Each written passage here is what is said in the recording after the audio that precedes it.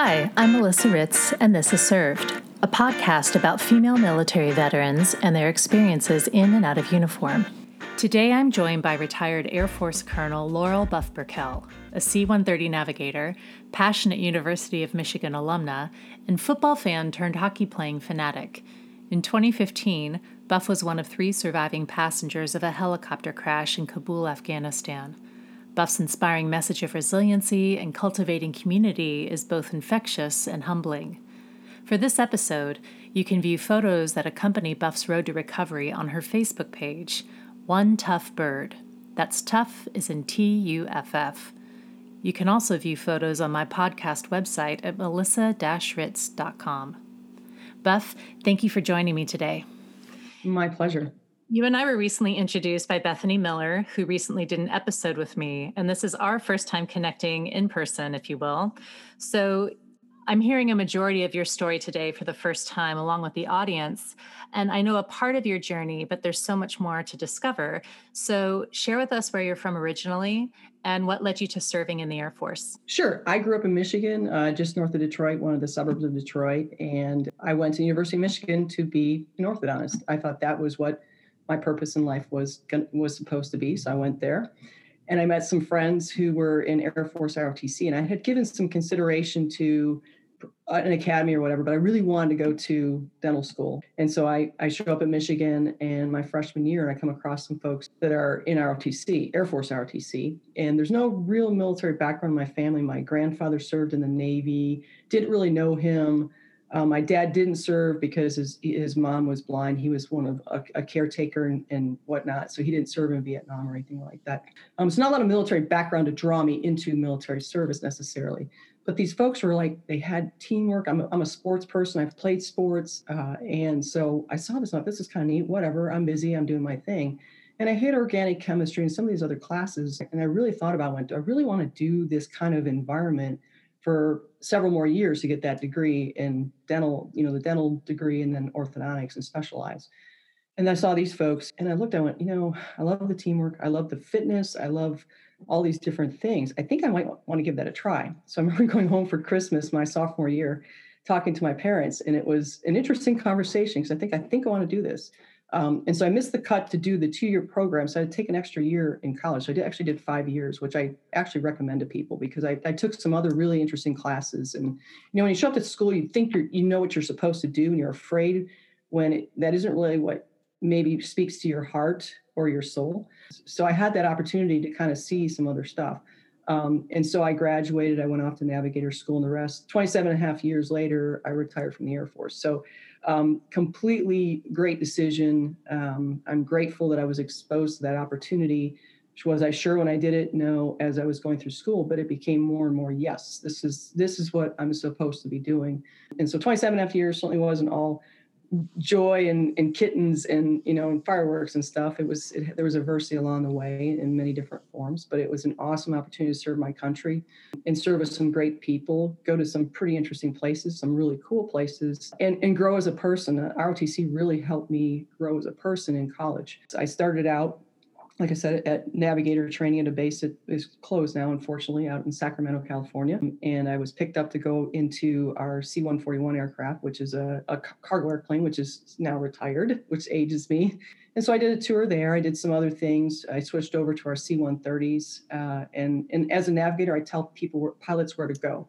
Without me, they're lost. I tell people, they see my uniform, if they see me in a flight suit, and they see the wings, and they assume, oh, you must be a pilot. I'm like, well, no, I'm a navigator. I actually work for a living. I tell them where to go. GPS has replaced me in the plane, but it does not replace me as far as in the cockpit, the entertainment level. You can't replace the interaction of a person in the cockpit. So I did both the C-141, C-130, and a lot of staff tours, lots of places around the world. And, I was stationed in Korea. I was stationed in Canada.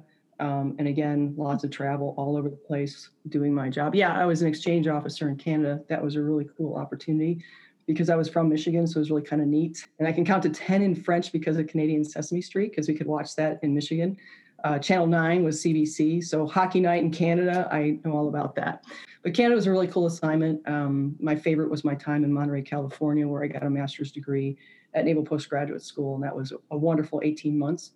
But I had tours in DC, a couple tours down at our C-130 base in Texas, our base up in Washington State, which is where I did my C-141 training. And then I did 3 tours here in the Scott Air Force Base area, which is right outside of Illinois.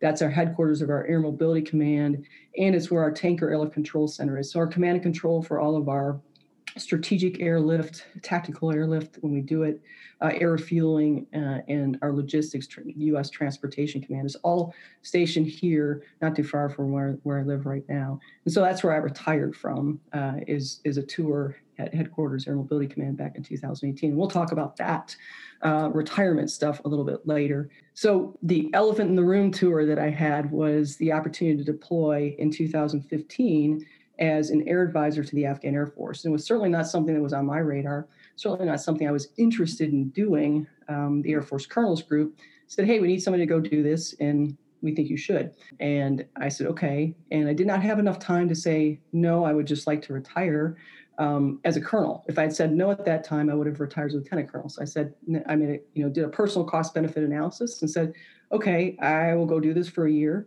because it was supposed to be for a year, and continue my time so I can retire when the time comes. I can retire as a full colonel. So that was a lot of training I had to go do, and I was stationed in Canada at the time. It was not easy. The timeline was very tight, but I went over to Afghanistan in July of 2015, and the role I played in the advising wing there was training, gender integration, recruiting, manpower, personnel, and then also their Afghan Air, kind of the equivalent of the Afghan Air Force Academy. And so my counterpart that I advised with was an Afghan Air Force 1-star general. He was the director of training. And there were several colonels that we advised with that were in charge of like the personnel stuff. And then I had a master sergeant did recruiting. And then we all kind of worked on some of my personnel side worked on the gender integration portfolio, which was important to NATO. So within that was one of our projects was to update the Afghan Air Force's manning documents. It says these are the people, this is kind of the rank level or the experience level, how many do we need, that kind of thing. And so that needed to be updated. And so my folks and I, that was one of our projects. And that included the fact that they were going to be getting a new aircraft, the A-29 Super Tucano light attack aircraft. They were going to be able to do airstrikes. They were going to be able to do some close air support stuff that our Air Force does with our fighters and some other aircraft to support our ground forces, which was a brand new thing that they're going to be able to do. So you got to create a squadron. You got to figure out, what should the evolution of this professional organization look like? And so we worked on that. And so in October, it was time to brief those updates to the U.S. command that kind of held, I won't say the purse strings, but kind of their purview was to look at these the structure of the Afghan Defense Force. And because this is the Afghan military and we're advising them, we were going to go and support the Afghan colonel who was going to give that briefing of here's the revisions of the proposed changes and updates to the Afghan Air Force document. In the week leading up to that, my 2 master sergeants, Greg Hughes, comes over, and Andrea was still there. And so Greg and Andrea do their turnover and stuff, and they coordinate the travel for us. We're going to take a helicopter ride to the NATO headquarters on Sunday afternoon because you can't drive. And in Kabul, it's not exactly safe to drive. There's risks of, explosive devices and other things like that. So a lot of people in the NATO construct traveled around Kabul and around Afghanistan, for that matter, by helicopter or aircraft or whatever. So they had a fairly robust system of being able to take people places. We were going to fly to the NATO headquarters Sunday afternoon, spend the night, get up the next morning, walk over to the Ministry of Defense, come back to NATO, and leave and head back to where we were. So on the 10th of October, Saturday, we all got ready. We did one last, presentation. Oh, and Andrea had asked, hey, can I leave? Because she wasn't supposed to leave until like Tuesday or Wednesday. And we asked Greg, are you good? And he said, yeah, I'm fine. So she got to leave. She said, there's C-130 people leaving on Saturday. Can I hitch a ride with them? We said, sure. So we got to farewell, see her off on Saturday. And that's important because the only picture I have of my 2 folks that did not survive the helicopter crash, we took to say goodbye to her. She's in the center of the photo. And my 2 folks, because Greg was so new, I didn't really have a lot of pictures, but my major, Phyllis, had been around she'd gotten there a couple weeks before I did. So grateful to have taken that photo on Saturday when we said goodbye to Andrea. And Andrea, deals with the fact that she would have gone with us if she had still been around. And she does carry that. She does absolutely carry that. But she just made chief a 2 months ago, and I presided at that virtually, thanks to COVID. So Sunday afternoon, get ready to go. And it's a helicopter ride. It's about 5 minutes to travel from Kabul International and the little base there, to NATO headquarters. No big deal, right? I'd done it once before. We had gone to a gender integration conference, NATO's gender integration conference at NATO back in September. So it wasn't something that was unusual to me. It's just the way people travel. We got on the helicopter and we sat down. There was no, hey, you need to sit here or there or whatever. And that literally, the decision where you sat literally meant whether you lived or died that day. And what was really cool was it was 2 British Puma Mark II helicopters. I've never been in those. So we get in and sit down. There's 6 passengers and 3 crew members. So 2 pilots up front, and there was an officer in the back. I don't know if that's normal, if it's an enlisted person or an officer in their crew, but in this day it was an officer. So I got on through the right-hand door and went to the left side and went to the farthest, as back as I could go. Now there's centerline seats. It's not a big helicopter. There's 4 centerline seats facing left and 4 centerline seats facing right. And in the backmost left-facing seat is a Lithuanian officer, Povilas Malushis. And I just got on, I sat down next to him. I put my backpack in the seat next to me because we're overnight, so I have this backpack of stuff. And then Roy, my contractor, who had been in the Army, but had done, I guess you could say, an advisor to the advisors as far as consulting, and he had done a lot of work and had done several tours in Afghanistan as an advisor. He's next to me. On the right-hand side, in the far back to Povilas, is Greg. Back to me is Phyllis, my major. The seat next to her is empty. And then on the frontmost right-facing seat is a French contractor for NATO. And so there's 2 helicopters. And so we lift off, we get ready to lift off. And again, about a 5-minute flight, about 4:30 in the afternoon. There's no real weather issues or anything like that. It's kind of a nice day. And they left the door open. Now, as we're starting to lift off, I lean over and I look towards my right, look towards the cockpit, because I'm curious. I'm an aviator, what's the cockpit look like? What's going on up there? And as I do that, I reach over and I touch Phyllis's shoulder and say, well, who we're getting to fly?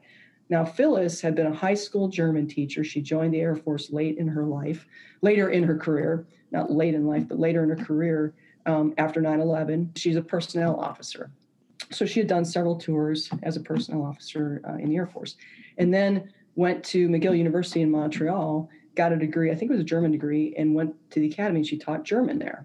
And then she had the opportunity to interview to be the aide to the 3-star general that's the superintendent of the academy.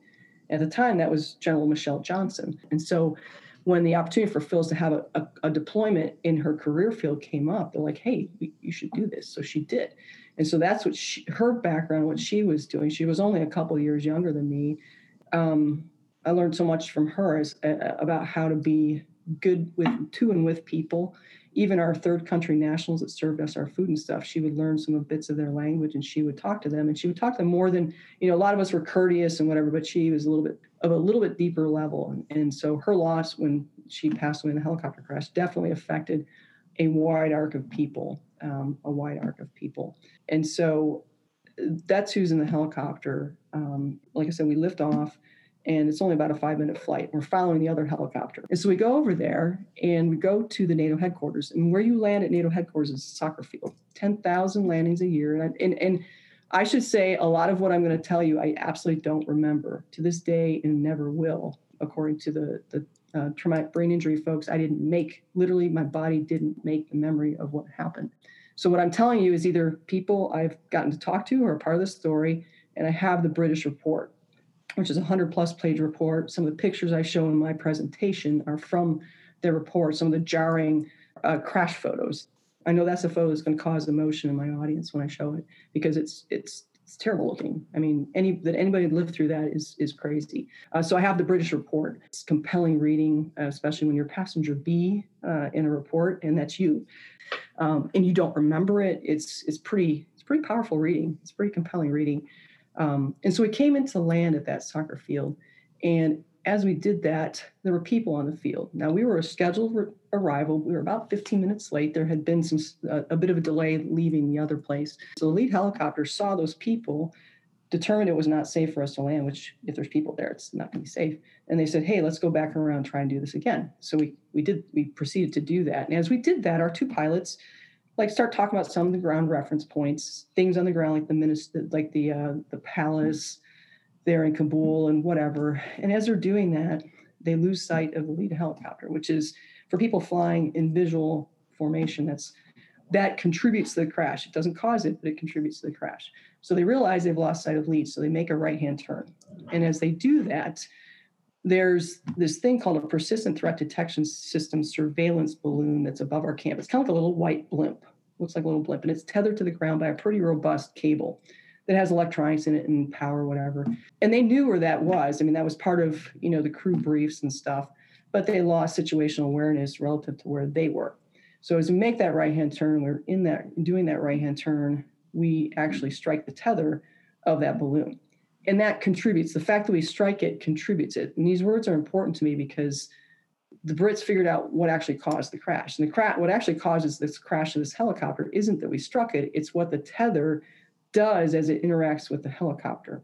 So not that we struck it itself, but what happens after with the tether and how it gets caught in the helicopter and the damage that it does and causes the helicopter not to be flyable anymore is basically what's happened. So for 17 seconds, the pilot's like, oh my gosh, they're doing their thing. And that tether is kind of doing stuff and it gets on the back spine of the helicopter and it works its way into a 3 to 5 millimeter gap in the top cowling along the spine of the helicopter. And so it gets on the back spine. And so that little tail rotor in the back is really important because it's in the laws of physics and in motion, that needs to counterbalance the main rotor blades. Well, if that stops working, that helicopter's not going to fly anymore. So 17 seconds after we strike the tether, that actually happens. From the time that happens to the time we hit the ground going over 4,000 feet per minute, 7 seconds. But in that time, the pilot shut the engines off, which is huge in my mind. They're wrestling with this helicopter, and we actually crash into the NATO compound because it's kind of important to think about the fact that our flight path is not in necessarily a safe environment. So somehow those two pilots managed to wrestle that thing. So we crash into the NATO compound. And that in and of itself, to me, I look at that and go, yeah, the pilots did some things that contribute to what happened, but they also did some things that contribute to the fact that any of us are alive and more people in that NATO compound didn't pass away as well. And so I have this balance of that, all of the training that our military does. And sometimes, you've been there, you're like, this is so boring and droll and whatever, but it's because it's for muscle memory, so that we do things and we don't have to think about it. And so we, as we hit the ground, we kind of were cocked nose up, cocked to the right. So everybody on the right-hand side was killed. So the 5 on the right-hand side were killed. The pilot, the door gunner, loadmaster, person in the back, that French contractor, Phyllis, my major, and Greg, my master sergeant, were killed. On the left-hand side, the 4 of us all survived in various stages of disrepair. So you've got the pilot up front. He never flew again. I know he was very seriously hurt. Roy, my contractor, was physically not hurt too terribly, but he had been in the Afghan Air Force headquarters building back in 2011 when an Afghan officer had walked in and shot and killed 9 U.S. advisors. Literally, he was in the building that day. He was actually advising with the Colonel Mohammed, who we were going to go meet to do this briefing the next day in 2015. And so he had to jump out of a second floor window to get out of that building. So you can think as he's in this wreckage, he's still carrying that. And so I'm mindful of his, what was going on with his mind, his heart, and then his physical stuff. I broke my neck, and we'll talk a bit more about that and a few other, the main thing was a broken neck. And then next to me, Povilas. He had some serious injuries. I'm really the only person who went back to work full time. Later down the road, Povilas is still in the Lithuanian Air Force. We're obviously life buddies for the rest of our lives. We're fairly close, as you can be, half the world away. But he had a brain bruise and some other stuff. He had some surgery on the scapula of his left shoulder later at Landstuhl when I was there. That's where we actually met. And so we were, we had injuries, but we were still alive. And so within 15 seconds, people from the buildings are right near, because we crashed into probably one of the wider boulevards in the NATO compound that you could probably put that helicopter, other than the landing zone itself. That's probably one of the places that would be the least impactful. It's pretty incredible when you Google this crash out there in the web. It says 5 killed, 5 injured. And I'll talk about the 5th injured person a little bit later down the road. And if I don't, remind me to do that for you. But that's it. 10 people were injured or killed in this crash. And it could have been so much worse because we crashed into the NATO compound where there's a whole lot of people working and doing stuff, And so within the 15 seconds after, people are running out and responding to this crash. And they kind of run towards the front of the helicopter because obviously there's people in the front, the pilots. So they get there, and Roy is waving his arm out of the open door in the back. I'm yelling, "Get me out of here." Again, I don't remember. Okay, so what I don't remember from is as we descended to land and we didn't finish that landing, that's the last coherent thing I remember. And that I remember kind of seeing the concrete walls that are, security around the landing zone as we came, and we didn't finish the landing. I remember kind of going, that's kind of weird. Why didn't we finish it? And that's it until later down the road when I'm in a hospital bed a while later with a collar on, waking up or coming back into my story. It's not waking up, it's coming back into my story saying, where are Phyllis and Greg and Roy? What's going on? The rest of this story I'm telling you now is what I've been able to put together, which is pretty fabulous. And I'm very grateful to have that because I will most likely never have my own memories of it. And so people running towards it. So I'm yelling, "Get me out of here." Roy's got his arm out. So the people realize there's people in the back. So they come towards us. And these people are people who are like you and me, service people of all different, several different countries, several different services from the U.S. side. And they're people that represent the best of our human character. Some true people who are selfless, ran towards providing aid to people. I kind of liken it to, I live out here in the country, but if something happens on the road right out here in front of my house, I like to think I'm going to run out there and help. And so they run towards that. People had fire extinguishers. Because they shut the engines off, there was obviously fuel was everywhere. It was spilling all over the place. People that ran towards the helicopter had to contend with fuel all over the place.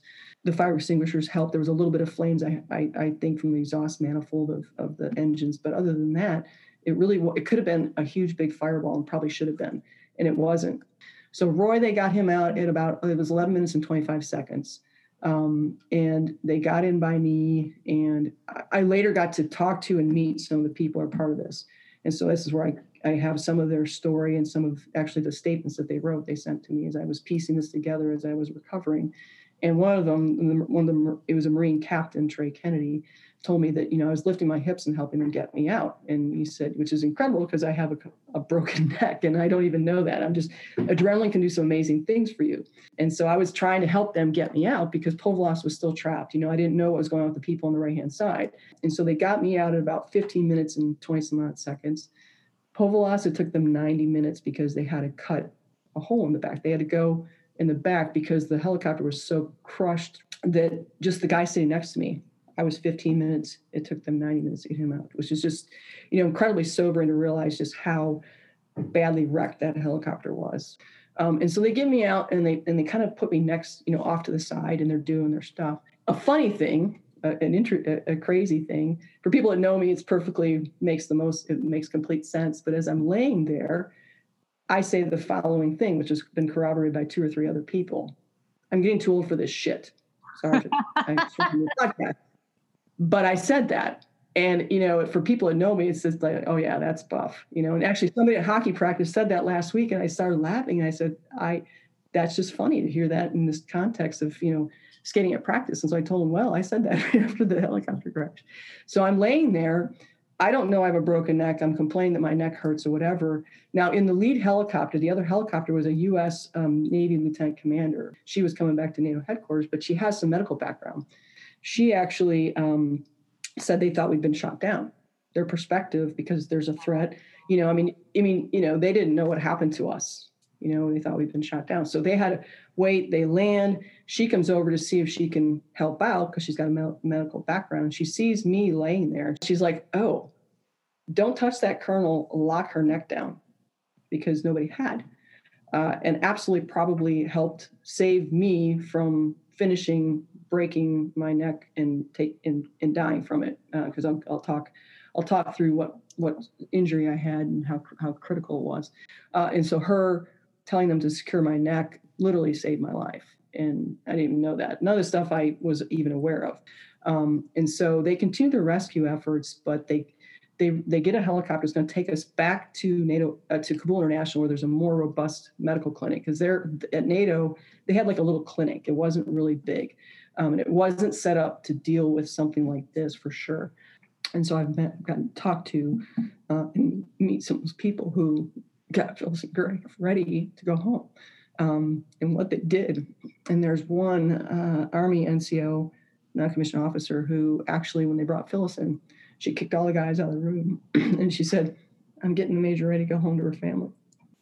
And that's what those folks had to do. There were people running around the compound looking for ice because they needed lots of ice for what they were going to do to help. Because in the U.S., in Air Mobility Command and Transportation Command, two of our most important airlift missions we have is to bring home our fallen and air medical evacuation, which I'm a customer of that now. My first check ride evaluation flight in my 141 career was bringing a baby from Guam to Hickam, a premature baby who needed to be medically evacuated. I have commanded a squadron that's flown air evacuation missions. I've done some of them in Afghanistan in the early days of 2001, 2002. I've worked at the Tank Airlift Control Center with command and control them, and now I'm a customer of that service. And so they fly me back to that medical clinic, and that's where I come back into the story. That's where I'm in the bed, I've got the collar on, and I'm like, "Where are Phyllis and Greg?" And they're like, "Hey, don't worry about that right now." And I see my leadership, my wing commander, all those people. I'm like, "What's going on?" They're like, and they're looking pretty serious because they had seen the severity of my broken neck. And they're like, "Yeah, we need to get you up to Bagram Air Base, which is about 50 miles away. It's the main medical facility in Afghanistan. But you need to go by helicopter." I'm like, "Wait, what? Are you guys nuts? Did you see? Are you crazy?" But I knew that was the safest way to go. And I didn't know I had just had a ride from NATO headquarters back over. That's the ride I don't remember. They sent me up to Craig, where I spent the night. And so I got there, and the thing is they didn't like confine me to my bed. I was able to walk around. I had a collar on, and I had one of my captains that had worked with me was sent with me. So they let me go walk to Roy, my contractor's room, because he had been brought there too. And so Carrie and I went to his room, and we were sitting there talking to him, and the curtain comes back on the other bed in the room, and it's a Turkish colonel who was the other injured person, the fifth person in the crash. He's like, "Oh, I got hurt when that happened too." And so that evening we sat together, we held hands, and we started to talk through what we'd been through. We started to heal. We started we tapped into each other's resilience to begin that recovery that frankly is the rest of our lives. I mean, when you experience something like this, it's not something you just kind of put in a box and, "Oh, it's good, I'm good." It shapes you and informs who you are for the rest of your life. And I think sometimes our society does a disservice to us when we lose someone that's important to us, or we go through an experience. We think we're supposed to get over it, grieve, get over, and move on. That really isn't true. We're always carrying that. My mom passed away 7.5 years ago, 8 years ago in May 1st. And I have not gotten over losing my mom. I carry with me. She was one of my guardian angels in that helicopter crash, along with my Air Force mom I lost that same year. I carry them with me. I don't get over the loss. Nobody does. And then we have the power to help each other carry those things in what we say and what we do, and helping each other tap into our resiliency. And so we started that night. It was pretty, didn't really realize what we were doing, but it was pretty profound. So I was up all night that night. I called my dad. I called all my siblings. I called a bunch of other people that I vaguely remember. I actually looked at my phone bill. It's more fun to read and go, "I called so-and-so, okay." And then another friend of mine who worked in the Tank Airlift Control Center, I call him. And what I didn't know is that afternoon back here in Illinois, in the cornfields, there was a really significant mission going on. So there were a bunch of generals on a Sunday afternoon in the control center watching that unfold. And as they did that, the crash happens. And so our air medical evacuation folks now are alerted that there's been this crash, there's casualties. And so they start looking at, we're going to need to get some airlift to bring Phyllis and Greg home for one, and whatever else is going on. Oh, and then there's this female colonel. So I have a friend who has kind of managed the airflow of our C-17s that were deployed over there. He hears about this crash, and he hears female colonel, and he goes, there aren't too many of those over there. We protect patient information and, all the health regulations and stuff like that. So he goes and he says, I want to know, is it Laurel Buff Raquel? And they kind of go, how do you know that? He's like, what's going on? And their information was I wasn't expected to live. It was obviously grave and whatever. So they look at it and go, let's get a C-17. So Dan starts working. He goes out to the generals, and I've worked in mobility my entire career. And so these are people I know.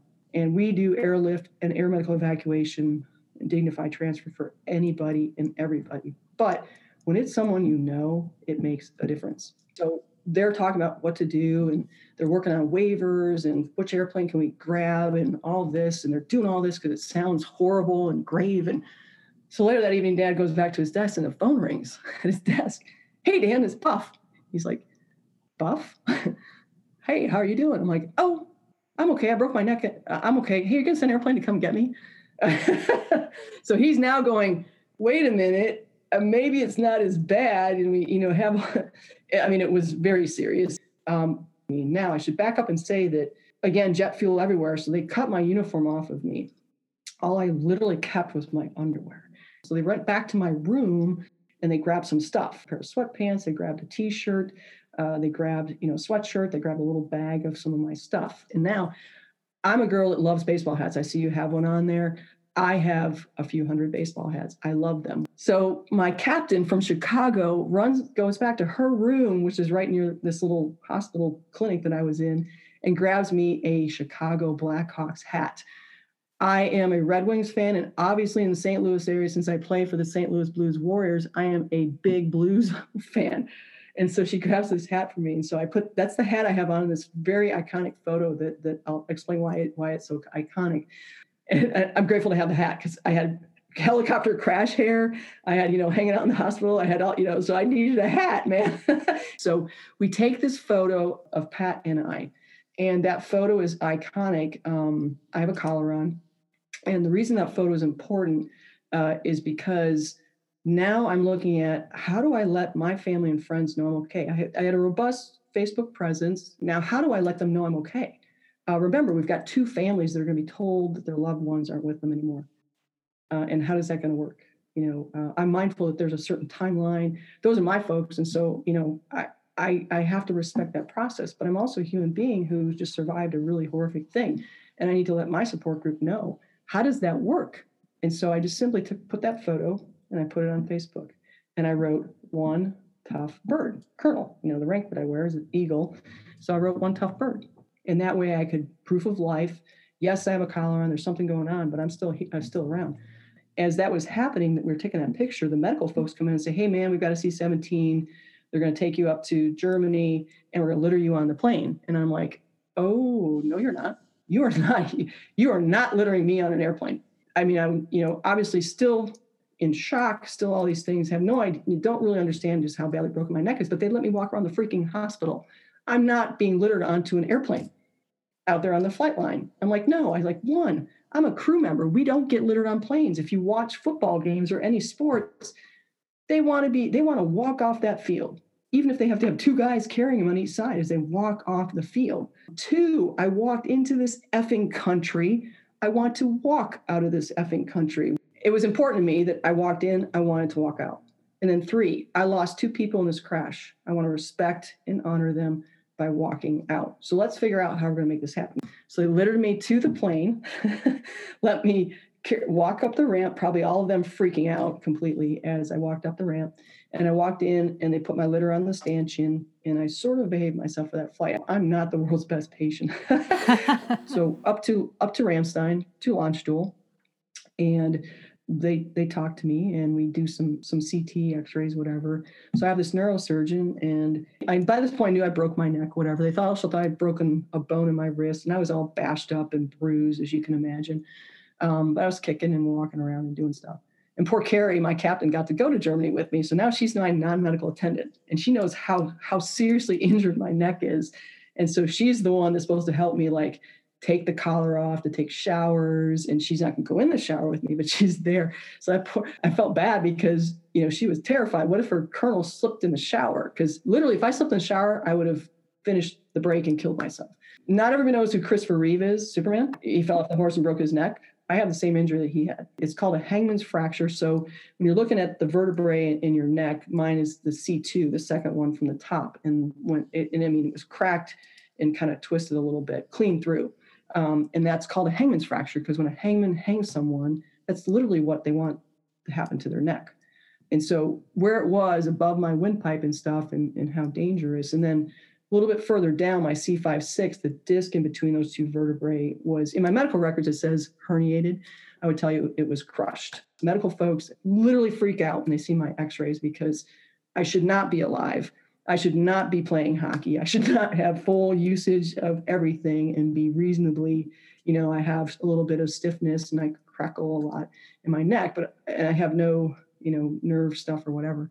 So that's my injury. So I have this neurosurgeon. We sit down. I'd heard maybe a collar, maybe surgery. And I should tell you that at the time of the crash, I was 47 years old, never had a surgery or an IV in my life to that point. I'm thinking, I'll wear a collar for 12 weeks. That sounds okay. Okay, I got it. So we go in, Carrie and I go into his office and we sit down. And this guy's a 1993 West Point graduate. He had been an Army Ranger. So I looked at him and went, I probably kicked your rear end out of the back of one of my planes back in the day. Maybe. I mean, it's entirely possible. I, did stuff. So and midway through his career, he says, you know what? I would like to be a doctor. So he decides he wants to go to the military medical school. He does pretty well. So he becomes a neurosurgeon. So he retired a couple of years before I meet him. And so he's got his goatee, his white lab coat, and on his tab of his white lab coat is his Ranger tab. So, I mean, this guy, do you really think this guy has bedside manner? No, he does not have bedside manner. This guy does not. But you know what? He has strength and here in his eyes. And I focused on that. And that guy, perfect person at the perfect time for me. He's like, look, we're going to have to put a halo on, which means screws in my skull and a vest, and we have to wear that for a few months to stabilize that break. He said, then I'm going to go into your neck here and move your windpipe out of the way, pull out that crushed disc, put in a synthetic bone plug, a little bone plug thing, and then put a little titanium cover and some screws to keep it in place, because that's now going to fuse. And apparently that's a very common surgery for dachshund dogs. They have long necks, and the stress on their necks, they end up having these discs that need to be replaced in this type of surgery. So it's called a discectomy, because you take the disc out. And so while the first thing they need to do is put that halo on, because the broken bone was really dangerous. But what also happened with that disc thing is there's an incursion on my spinal cord that when you see that photo, it looks like it's a near complete internal decapitation is what they actually call it. And so we saw him on Wednesday. The surgery was Tuesday, the 20th. So the crash itself was Monday, the 11th. So I had to, now when he tells me all this, I'm like, what? So I went in on Friday, got measured for the poles, and the surgery was going to be on Tuesday. On Saturday, so I'm a Michigan graduate. I'm a big Michigan football fan. I'm really unhappy these last few years. But that particular weekend, Michigan played Michigan State, which is our in-state rival. And that was on TV. So I'm watching this game, and the game ends. And Michigan should not have punted the ball back to Michigan State. And so we did that foolishly, and they ran it back and won and scored and won the game. I am not happy. So I take this poor phone, and I say a few expletives, and I get up and I hurl it across the room. Carrie sits up. She's like, oh, my God, my colonel is going to kill herself being upset about this game, because I was livid, right? I was any angry sports fan. And then she goes, wait a minute, maybe she's going to damage government property, which neither one of those things happened, but it was really kind of funny. Let's fast forward to the night before the surgery. If you think I slept, you're wrong. I was terrified.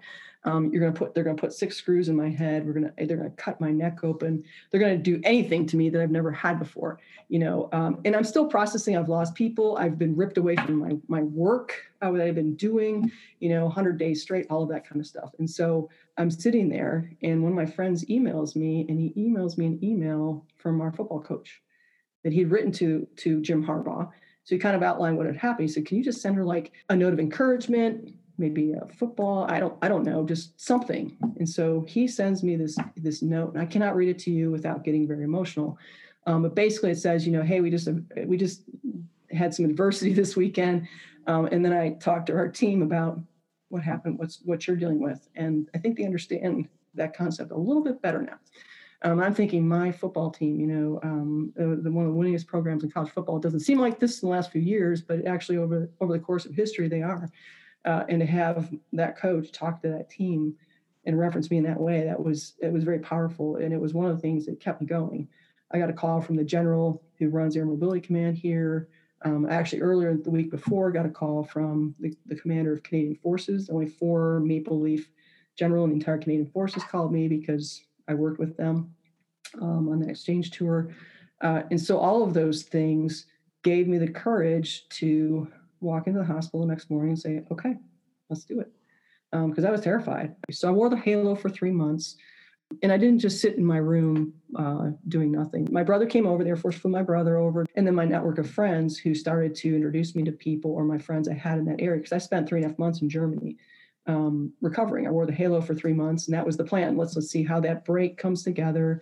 The fusion will start to fuse, which, because I wore the halo, the fusion has worked magnificently. Some of my friends and people I know who've had the exact same surgery, it's like almost like an outpatient surgery. They wear a soft collar, and I don't think they get to keep it immobile long enough for that fusion to happen, like mine did. And so I think that particular part of it healed super well. Got a really good start on the fusion process. And so little things like, how do you cut your hair? Went to the salon there at Ramstein, and they're like, "Oh, yeah, we're kind of busy, but give us your phone number, we'll call you back." I'm like, "Okay." So my sister, who came after my brother, and so we go across the way to the barber shop, and I walk in. I'm like, "Is anybody willing to cut my hair?" And this one lady's like, "I'll do it." So she cut my hair for me, and that was so important. I mean, there's so many little stories like that of just people stepping up for important things. And so one of my points, the 5 points that I have for my story is get in shape for your life, because you never know when you might need it. I started figuring out, even when first time I met with the doctor, well, I said, "It's going to be cool. I'm going to get on the treadmill with that thing on, and people freak out." He said, "I've had patients fall off the treadmill." I'm like, "Well, can I ride the exercise bike?" And he's like, "I don't see why not." I'm like, "Okay." Because I'm not just going to sit in my room and feel sorry for myself. Phyllis and Greg would kick me in my rear end if I did that. And that's just not how I am. Fitness is an important part. It's probably part of the reason why I'm here. So I started doing stuff, trying things. So I figured out that planks were okay. Push-ups, no, but planks were okay. So right before I left in January of 2016, I was up to 4-minute planks. Actually, I just saw on Facebook a post day after the halo came off, or 2 days after the halo came off. I did a 3-minute and 30 plank. So that was Wednesday? It was the 13th? Yeah. Wednesday was the 13th. So I'm like, oh, I got to see if I can still do that. So I did a 3-minute and 40-second plank. And then just sitting in my room feeling sorry for myself. That isn't what happened. We were busy. We were out doing stuff between the USO, the Wounded Warrior Project, and my friends. We went out and did stuff. And we went to lots of Christmas markets, and we wandered around. We made the most of our time there. I thought a lot about Phyllis with the German background. She spent time in Germany. And it was a great place to recover. It was not a vacation. But it was a great place to recover. We went out and we did, some of the tours and trips, and that was important. That was an important part of the healing process. A friend taking us out to Luxembourg to Patton, to the Battle of the Bulge cemetery where Patton is buried. My dad is a big fan of Patton, and that was a special moment. My dad had never been to Europe before. He came over to help take care of me. So that was a really cool experience to get to share. Phyllis's oldest sister engaged me because Phyllis came from a big family, and she was buried at the Air Force Academy, and they flew her siblings to her funeral, but not the siblings' kids. And so they were doing a GoFundMe to fund their children to be able to attend the funeral. And I saw that on Facebook, and I was sitting there in my room going, what can I do to take care of my folks and their families? And I saw that. So I put it on my Facebook page, and I told my friends, hey, if you're looking for something, help Phyllis's nieces and nephews come to her funeral. And her sisters saw that. And the oldest sister, hey, can I call you? And I'm like, oh, how is this going to go? Because what I've learned also in this journey is grief. There's a spectrum of how people express, deal, and experience grief. And so I had no idea what the this conversation was going to yell at me. She thanked me for putting the post out there, and we became friends. And we became much better friends. My dad came over so I could vent to her. My dad's in my room, and we became very good friends. Now she's my BFF. And so through our grief journey together, we have become best friends. She and her husband live up in Chicago. I dragged her into hockey. She plays it now too. And we've done a lot of stuff together. We've bonded. And so we've taken our mutual grief of the loss of her sister, and we carry that together. We walk together, and we've grown, in our lives together. So out of something tough, some of those things can happen. But the halo came off 11 January, just 5 years ago. And then we waited 10 days to see how did this all work? And I came back to him, and he said, do this. To my head down, head up to the right, to the left. And he looked at me and went, oh, he said, you're good to go. 3 months, 6 month, 12-month checkup. I'm like, okay. So I was grateful, because the alternative was to have further fusion surgery, which would turn me more into like Frankenstein, would be more of a halo without the halo on, the way I would have to turn my body and my neck to turn. I'd have to turn my whole body to turn my neck. And I certainly wasn't rooting. I was rooting for the good ending to the story of nothing further. And so that turned out to be the case. So I never did any physical therapy other than what I did down in the gym and wandering around doing my own thing. And so I took an Aerovac flight on the 28th of January on a C-17 from Stewart International Guard Base, a scheduled evacuation flight back to North America with my sister. And so I went back to Canada and spoke to the leadership here that I'd worked for. And one of the generals in Air Mobility Command bid for me to come work for him here. So I moved here in June of 2016 back to Illinois. And I started working at Air Mobility Command, continuing my recovery. I had to wear a collar for a few months just to protect the healing process. Not that my neck needed it, but to protect that healing process. And then that eventually went away. I went to a neurosurgeon here in St. Louis in July of 2016. He took his x-rays and said, yeah, you're good to go. Really don't have anything for you. Now I had some restrictions as far as deployments, assignments, and obviously I had medical limitations as far as to fly. And I didn't like that. I'm like, I know I'm a colonel. I know I'm a C-130 navigator. We don't have many of those left in the Air Force. But if something happens and you need navigators to fly, I do not want this to be the reason why I can't go fly. So I work with some of the flight medicine folks here at Scott to start the waiver process. Now that started when I went into them, because when I arrived here, they had placed all these restrictions on me medically. Like I was only supposed to not run more than 100 yards. I wasn't supposed to walk more than a kilometer. I wasn't supposed to this, that, whatever. I'm like, oh, I did that the week that I was in the hospital. Every time I got up to go to the bathroom in the hospital, my brother and I would walk around. And I'm sure we exceeded those things way in the first week. And I'm like, I am not doing a fitness test with restrictions. I want a real fitness test, like I've taken every year of my career. So in September 12th of 2016, I did my fitness test. And I usually get about a 99 something or another. I can never max the run. My legs are too short. And so I walked in there and I'm like, I'm here to kick this thing. And I had the shoes that were in my backpack in the helicopter. I got a bunch of that stuff. I got that back. The shoes that were in that, and they smelled like, they still carry a little bit of a whiff of jet fuel on them. But I wore those running shoes for that PT test. And a couple other things that were important to me. And I had to wear my Air Force PT gear for the test, but I scored a 99.1. Again, the run, a little bit slower in the run, but I was there to say, look, I'm going to do this. It's important to me. It respects all of the work of all the people that have supported me. And so in the process of kind of working to get those restrictions removed, the medical folks worked that waiver. And so I actually have a waiver to be medically qualified to fly. I cannot fly ejection seat aircraft, but I'm medically qualified to fly again. Again, that was a matter of professional importance to me. And so I got that 366 days after the crash. And the flight doc was like, I'm really sorry. I know you wanted it before the year. He said, but that's a leap year. I'm like, I love that. So on the 12th of October, 2016, I got my waiver to be medically qualified to fly again. It was a point of honor to me, a professional honor to have that back. And so those guys, it was great that they worked and did that for me. And so continue to do my work. So one of the things I started doing was going to Shriners Hospital. One of my folks linked me up with them, to the kids that wear halos. He said, would you be willing to go visit? I'm like, sure. And so I did that. The first visit in December of 2016, I visited this little girl, Lily, and horribly scoliosis. And so that was why she had the halo on, and they're trying to get her back prepared for some surgeries. Don't ever think that I did something for her or these kids. They gave me so much understanding of resilience, and that our children if we want to lessen resilience and just the natural, unfettered beauty, not shackled by all of the cares of adulthood, kids, they don't know they shouldn't be shooting baskets or running around and being energetic with a halo and a cart behind them with weights and stuff. They're doing their stuff, and I mean, it was so uplifting to see her and see the other kids that I got to meet. I really didn't do anything for them. I just got to show them, hey, here's what the screw holes are going to look like. I brought my screws, showed it to them. I give them a little bottle of the bio oil, which is something that's my neighbors in Canada introduced me to as far as a scar thing, and done a pretty good job to say, hey, you're going to have this thing that's going to come off your head. Here's something for that next step. And then I brought them an Air Force Bear. And the other thing I brought was a challenge coin. I brought them a Colonel's Challenge coin. And so I explained the whole tradition of military challenge coins.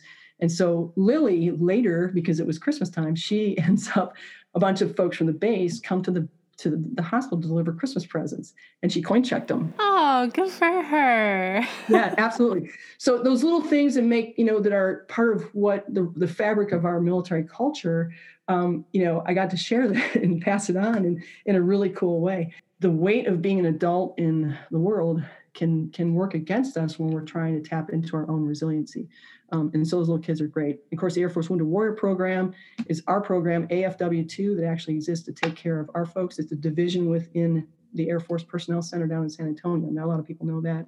So one of the things I like to emphasize that I've learned in this journey is about the spiritual side of being a human. I got the opportunity in 2017 in May to go on a Warriors to Lourdes, France pilgrimage. And so it's the 59th year of it. It's not something that just started. It's pilgrims from all over the world, 30 different countries, 12 to 15,000 pilgrims come together for a few days at that site to our spiritual journey, to continue to work on our spiritual journey. You do not have to be Catholic. I just happen to be. And I got to go on that trip. But what I took away from that, in addition to the really great experiences and the opportunities in my faith, is that spirituality is inherently human. And we tend to, in society, and I think especially in our military society, conflate religion and spirituality. They're the same, and they are not. Religion is an expression of spirituality. It is. There's a lot of different ways that we can express our spiritual, and that is a really important component of resiliency. One of my main points of everything I talk about is resilience is not an individual sport. And what I mean by that is that, we've exchanged some emails and gotten to know each other a little bit. So I know you're resilient. I absolutely know that. But you, on your own, can't get to all the resilience that's inside of you. We need each other to tap into that support group, that spiritual connection, whatever those things are, that fitness, whatever those things are how we tap into that reservoir of resilience. And sometimes it's easier than others. I would say in the last almost a year now, a lot of people have experienced kind of what it felt like for me when I first got to Ramstein, to Landstuhl. Ripped away from my job. I didn't know what was going on with my health.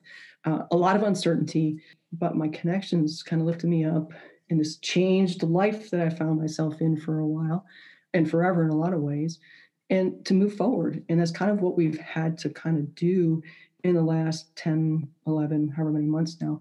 However, COVID has impacted you personally, it has impacted your life such that we need each other and it's wearying.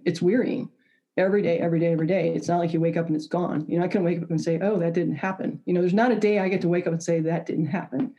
That crash didn't happen. It did. And I have days where sometimes that's weightier than others. There are days when I need to rely on my connections better than others. So that's, an important thing. In December of 2017, I went for another checkup of my neck. And at that point, those x-rays showed good healing and stability. The Air Force said, okay, we're removing any restrictions of like deployment or, assignments, whatever. So I did not retire medically. I retired of my own choosing with no medical restrictions or constraints. And that was to me a victory of the Air Force Wounded Warrior Program and their support that they provided to me from the time I was in Germany and after I got back, because I joined their ambassador program. So telling your story to kind of highlight to the Air Force, because not everybody in the Air Force knows we actually have a program that takes care of folks. So by December of 2017, I knew it was probably time to think about retiring. And so I put in my paperwork. That got approved. And I'm like, I really don't want to do a ceremony. I just kind of want to leave. And I had gone to a ceremony where my first group commander, the first colonel I worked for, was there. It was his exec, now a 3-star general, who was taking command. So I see him. It's the first time I see him since the crash. And he comes up, gives me his hug. He says, "Hey, Buff." He's like, "Hey, I'm getting a Leukemia and Lymphoma Society team and trained to hike Mount Kilimanjaro. You'd be great for that." And I said, "Okay, sir." And then I went home and went, "What in the world did I just say yes to? Are you kidding me? Kilimanjaro hiking? What? I like to do stuff, but that's like crazy talk. Africa, 19,000 feet. Am I nuts?" But once you say yes to General Roser, you're not going to say no to him. He's a good guy. It's a good cause. So like, all right, I guess I'm going to do this. I need to start training. So at that point, I stopped running and started hiking a lot out here in the cornfields of Illinois, trying to get ready for this craziness I was going to do in October of 2018. And so I saw him at a conference, and he said, and I said, I'm going to retire, but I don't want to do anything. He's like, "Oh, well, let's do it there." I'm like, "What? How cool is that? On the top of the mountain?" He's like, "Yeah." I'm like, "How cool. Okay, sir, let's do it." So that became the thing. And so as more people became part of the team who I knew and people he knew. So there was 14 of us on the team, and October 2018. And you want to talk about pressure? Yeah, I got to kind of be on the top of that mountain. There can't be any altitude sickness for me, or I don't feel good, or my hands are too frozen, or I have no way I can not be on the top of that mountain. And that's kind of a nerve-wracking thing, because you do not know how altitude sickness is going to affect you until you actually go do it. But it's fabulous. It was a wonderful experience. We had like the best weather you could possibly imagine. I would never want to go back and do it again, because you cannot duplicate the gorgeous weather, the perfect weather that we had.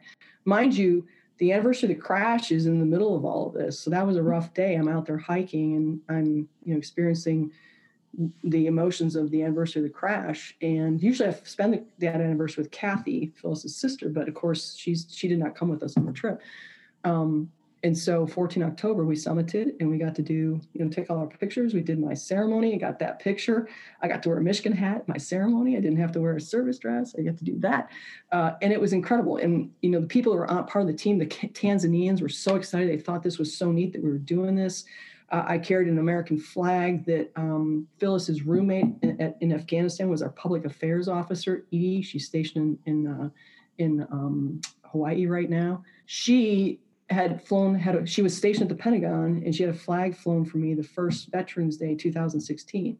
So she sent that to me. So that's the flag I carried in my backpack, and I had a pocket that was not completely opaque. And so as we were going towards the top, a couple of my friends on the team said, I looked up and saw that in your bag, and that's part of what kept me going. And this gut check time before the sun rose and we could see things. One of the guys, our Intel colonel, he was so excited because he got to use his pillow to proffer my retirement pin. So I brought the retirement pin. I printed my orders and got them laminated so he could read the orders.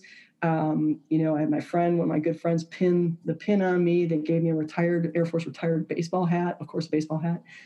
And we had all these special things that somebody got to read the orders. General, Roser did his thing.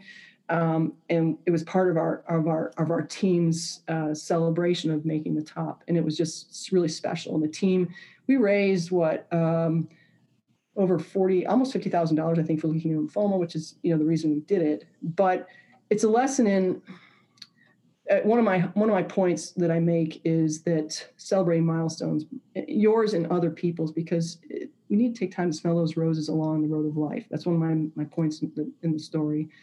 I had played a little bit of hockey throughout my life. You'd think from Michigan I would have played more hockey than I did, but I didn't.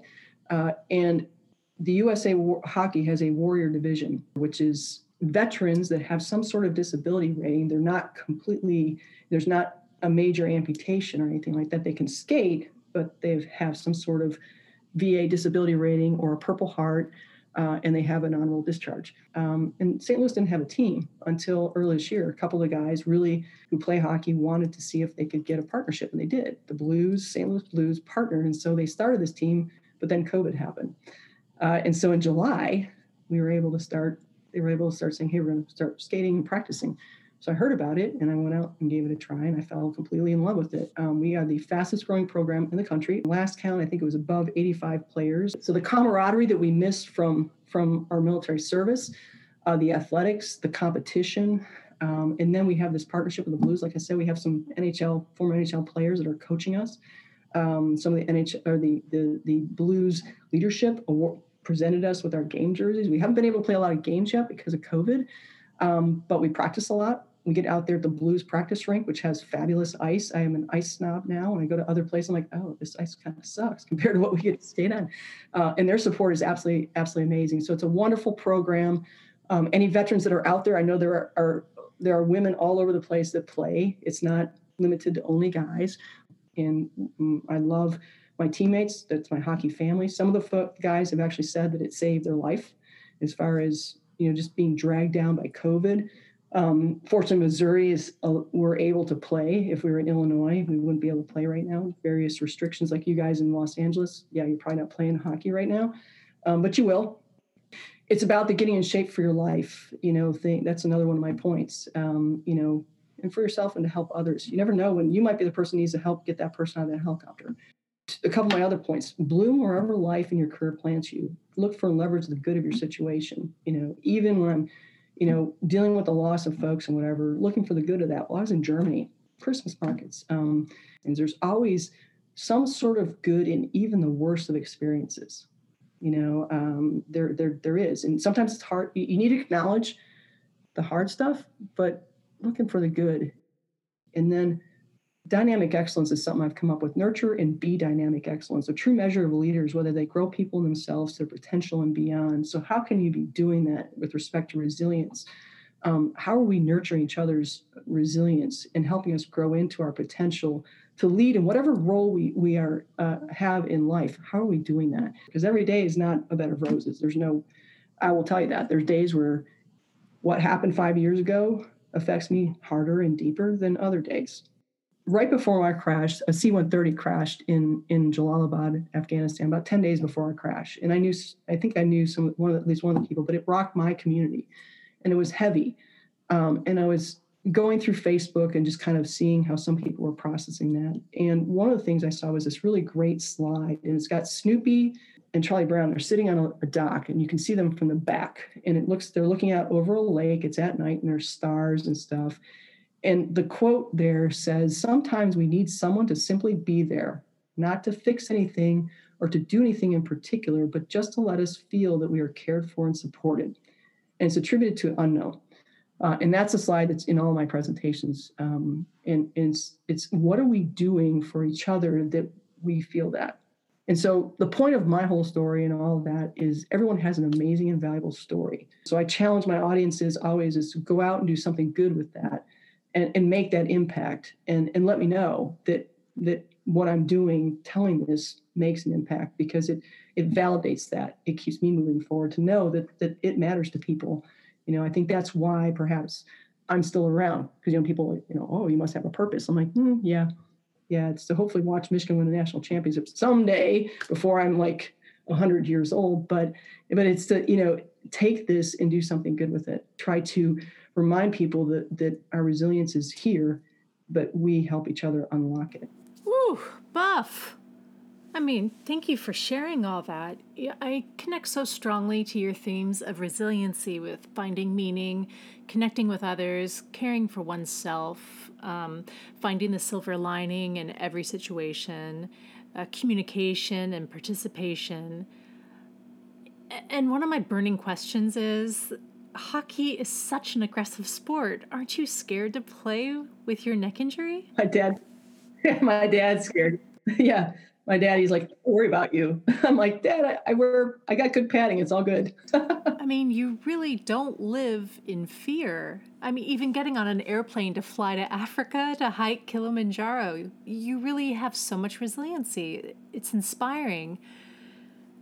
Yeah, thank you again. So my last question is what I ask at the end of every episode. If a young woman were to come up to you today and say she's thinking of joining the military, what would you say to her? The first thing is what's the passion that's driving that interest? That then informs the type of advice, or for me is, who do I connect her to? Are you talking officer? Are you talking, what branch? What So what branch? Okay, why are you thinking about that branch? Is there some family history there? Is there, career field? Is it you want to serve your country? You don't really care. I mean, getting kind of to know that person better, to have a better inform the advice and the connections I would offer her. Again, thank you so much for sharing your time and your story today. My privilege and honor. It's awesome. Thank you for the opportunity. And one thing I need to say is you've helped me continue to heal. Every time I have the opportunity to share parts of the story, it helps me heal, because that's a lifelong journey. My healing is a lifelong journey. And so every time I have that chance, it helps me heal too. So every audience I have the opportunity to tell it to, whether I see them or I don't, I tell them thank you. Beth, thank you again, and thank you for listening. If you're a veteran in crisis or are concerned about one, contact the Veterans Crisis Line at 800-273-8255, option 1, or visit veteranscrisisline.net. Confidential support is available 24 hours a day, 7 days a week, 365 days a year.